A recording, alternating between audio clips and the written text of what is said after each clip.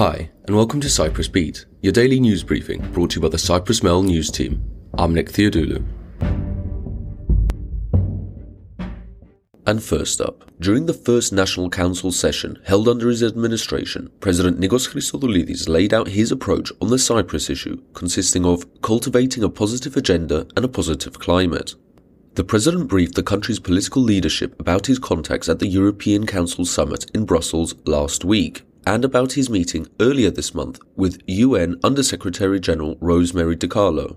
On Nicosia's proposal regarding a more active role for the EU in Cyprus negotiations via the appointment of an envoy, government spokesman Konstantinos Letimiotis says this was not a precondition. Letimiotis added that, should talks restart without the appointment of an envoy, obviously would resume negotiations. He reiterated that the EU would play an auxiliary role, and that any peace process would remain under the United Nations auspices. And moving on.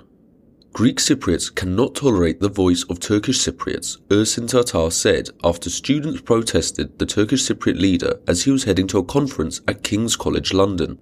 The group, holding Greek and Cypriot flags, shouted slogans such as Morphou Varosha, Gerinia Karavas are ours and not Tatar's, and called for Turkish troops to leave the island. They booed Tatar and banged on his car as he was heading to the conference, while Turkish media reported that the students attempted to attack the Turkish Cypriot leader. Commenting on the protest, Tatar said it was very ugly and inappropriate, and showed there has been no change in the mentality of the Greek Cypriots. British police were present and no violent episodes were recorded. And elsewhere, Cyprus's Defence Ministry signed a letter of intent with the New Jersey National Guard on Thursday to be inducted into the State Partnership Programme. Through the programme, the cooperation between the Cyprus National Guard and the New Jersey National Guard is initiated, which aims to develop expertise on a variety of issues, including maritime security, counter-terrorism, search and rescue.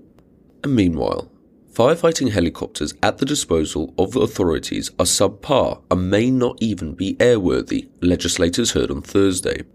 The matter of the choppers was discussed in Parliament, where Auditor General Odysseas Michailidis effectively said the Department of Forest had bungled the tender procedure.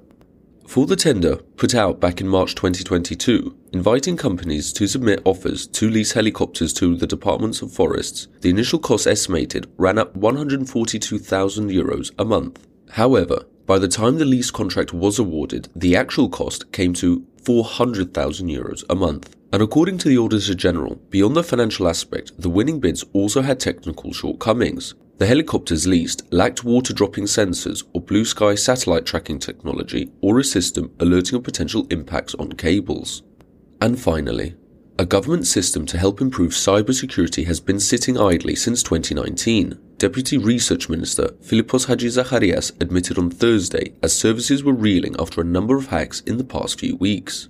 The Security Operations Centre, purchased 4 years ago, aimed to offer a unified system for all state services, ensuring cybersecurity. It would have monitored government websites 24 hours a day and alerted authorities in the case of a hack. Speaking to the state broadcaster, Hadjizacharias said the security suite was purchased but not implemented to the degree that it should have.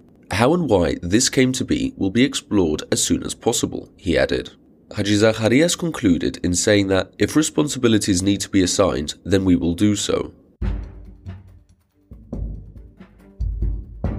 And that's all for today. But as always, for the latest news, commentary and analysis, check out www.cyprus-mail.com.